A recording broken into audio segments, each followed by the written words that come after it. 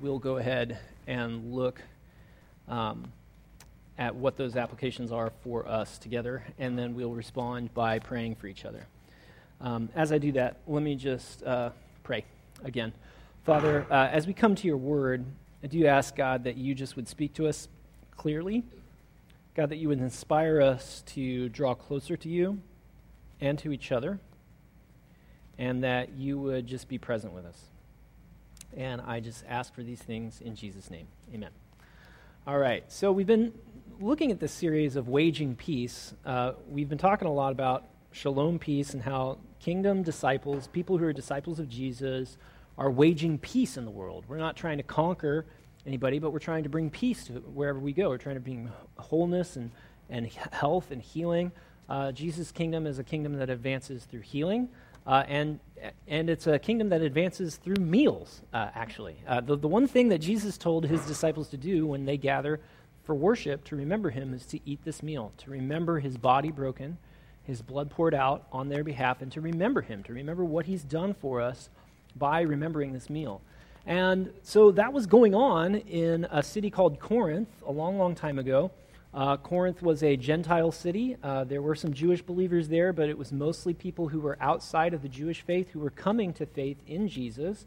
And Paul is writing this letter to kind of address some issues that were going on in this church community. And so that's kind of we're sort of like looking into, it's sort of like we broke into Paul's email, right? We're like reading correspondence between Paul and this church. And here are the things that he has to say to this community. He says, in the following directives, I have no praise for you. Your meetings do more harm than good. In the first place, I hear that when you come together as a church, there are divisions among you, and to some extent I believe it. No doubt there have to be differences among you to show which of you have God's approval. So then, when you come together, it's not the Lord's Supper you eat. For when you're eating, some of you go ahead with your own private suppers. As a result, one person remains hungry, and another gets drunk. Don't you have homes to eat and drink in? Or do you despise the church of God by humiliating those who have nothing? What shall I say to you? Shall I praise you? Certainly not in this matter. For I received from the Lord what I passed on to you. The Lord Jesus, on the night he was betrayed, took bread, and when he had given thanks, he broke it and said, this is my body, which is for you. Do this in remembrance of me.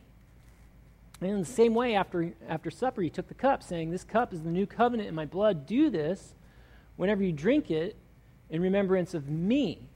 For whenever you eat this bread and drink this cup, you proclaim the Lord's death until he comes. So then, whoever eats the bread or drinks the cup of the Lord in an unworthy manner will be guilty of sinning against the body and blood of the Lord.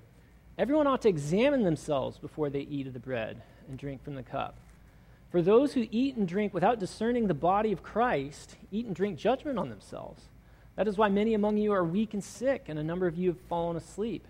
But if we were more discerning with regard to ourselves, we would not come under such judgment.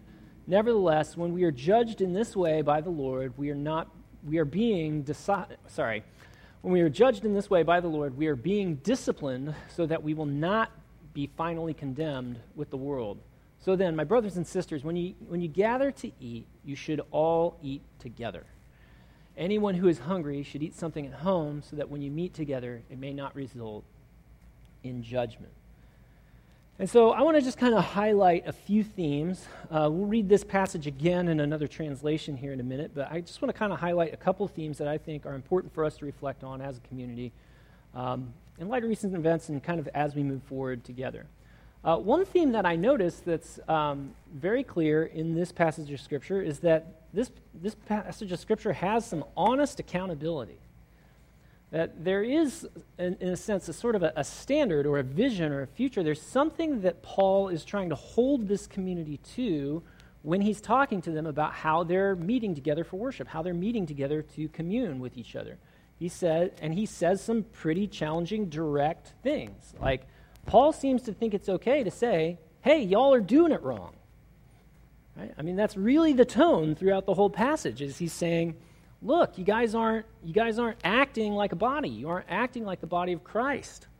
You're not taking care of each other, and there's inequality, and there's problems with the way that you guys are meeting. And Paul seems to be able to operate in his authority as a sent one, as a messenger from Jesus and saying, look, this isn't the meaning of this meal. You're supposed to care for one another. You're supposed to be in unity. You're supposed to be a welcoming and caring community. Another theme that I notice in this passage is equal inclusion. And I think this is really kind of the heart of what Paul is critiquing. He's saying, look, when you get together, you guys aren't getting along. You have these little cliques, you have these little divisions, you have these little teams of people, and you're not being unified. You're not coming together as the body of Christ. You're not all eating the same thing. You're not all enjoying the same fellowship and the same experience together. And so the Corinthians were desecrating the meal by who was excluded from the meal. That's really the heart of the argument that Paul is making. And Paul corrects them by saying, look, don't cheapen this. Don't think that, when you come together and you're eating together as a body and you're remembering the death and the resurrection of Jesus Christ, don't cheapen that. This isn't just a snack. There's something real going on. There's a spiritual reality that's being expressed in this kind of enacted prayer of, being one body together. The symbolism, we kind of lose it with the little individual cups, right? Because with the little individual cups, we are trying to be sanitary, right? And also grape juice transmits a lot more germs. If we were to all share the cup with the grape juice, it transmits more germs than wine. Wine at least has a little bit of an antiseptic built into it. The alcohol kills a few germs, right? But we're doing grape juice because we want people who are alcoholic to be able to participate in worship, and we don't want anybody to be excluded because they have a problem with drinking. We don't want them to fall off the wagon when they take communion, and so that's why we use grape juice. But there's a powerful image of we all drink the same cup. We all get the same thing. And we share in this common experience of we're all eating the same thing, we're all drinking the same thing, and the same thing is living inside of all of us.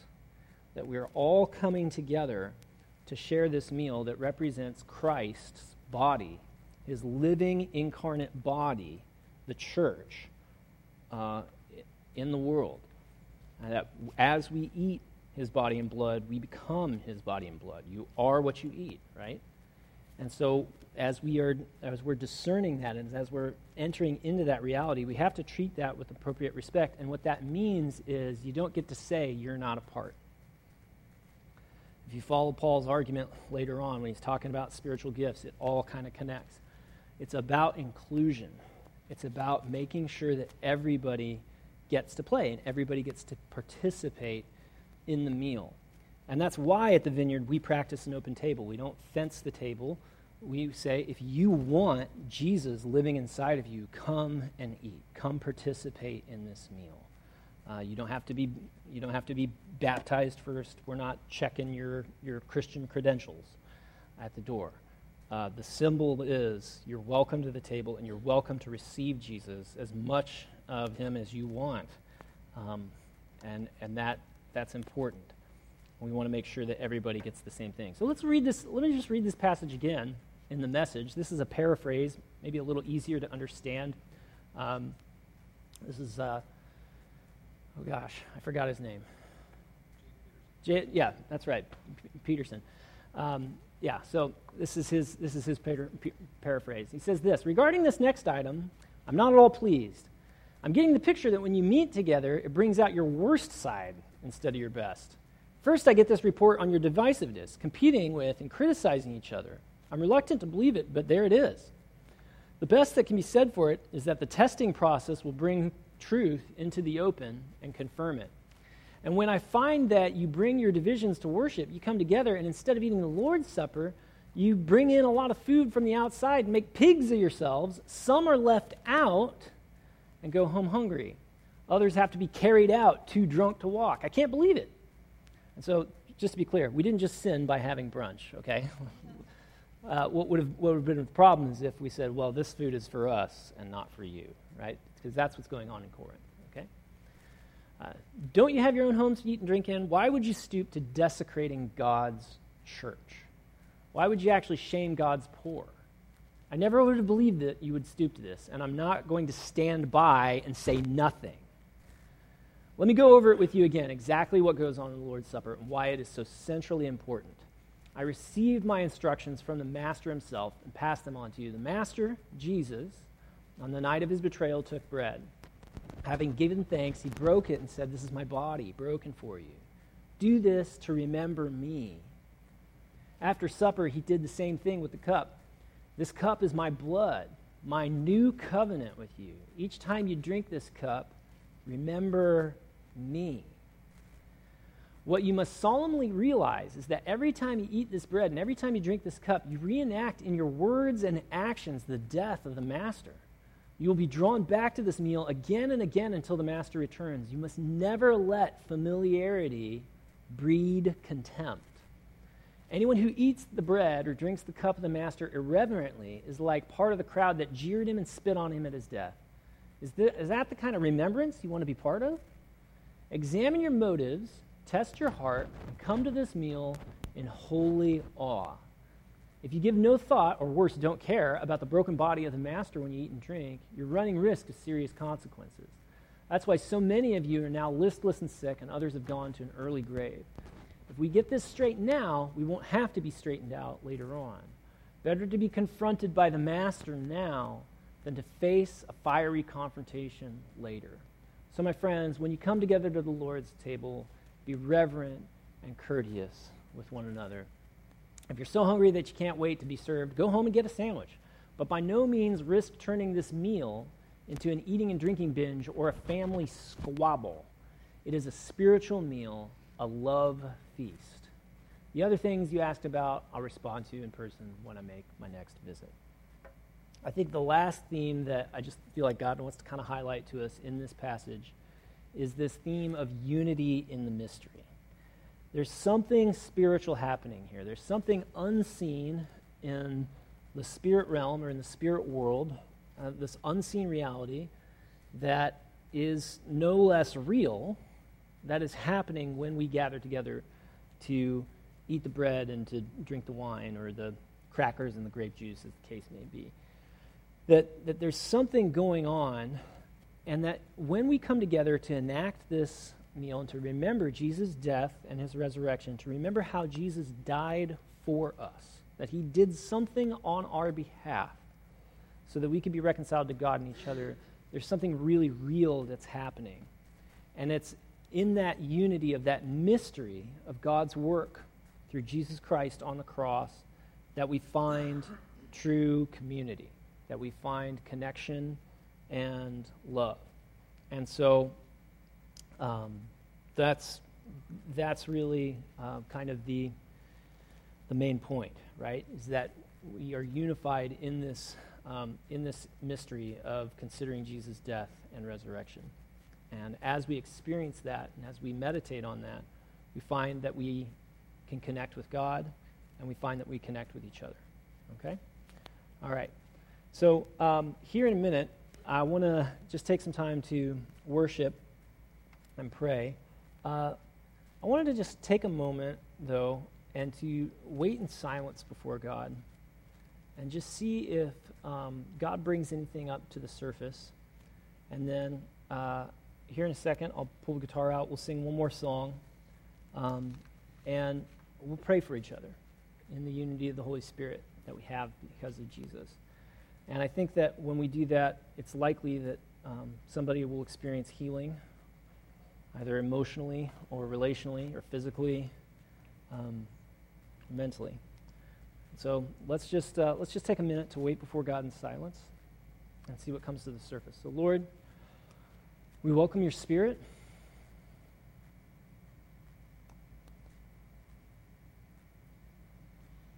God, I just ask that right now that we could come to you with honesty about who we really are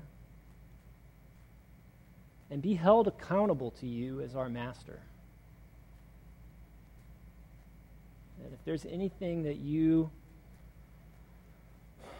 want us to recognize that we don't want to see in ourselves, God, that you just would show it to us, because we know that you'll forgive us. And we know that you'll help us change. But God, help us to have the courage to face whatever might be going on inside that we keep stuffing under the rug.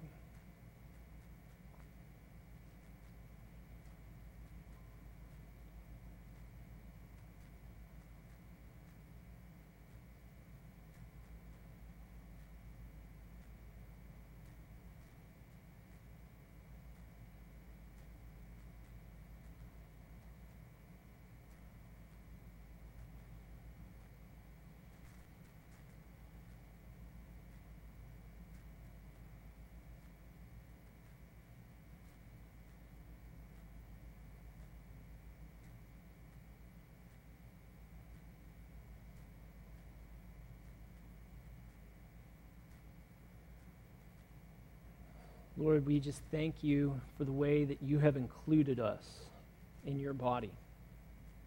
God, thank you for welcoming us.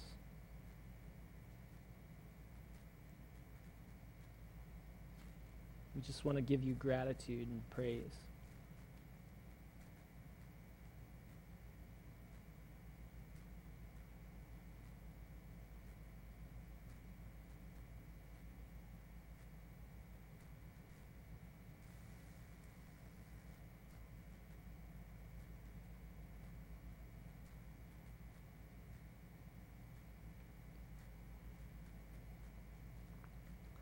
And Father, thank you for the bond of unity that we have in you with each other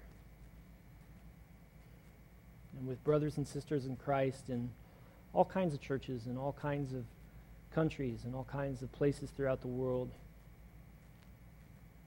Thank you for the unity that we experience through our faith in you.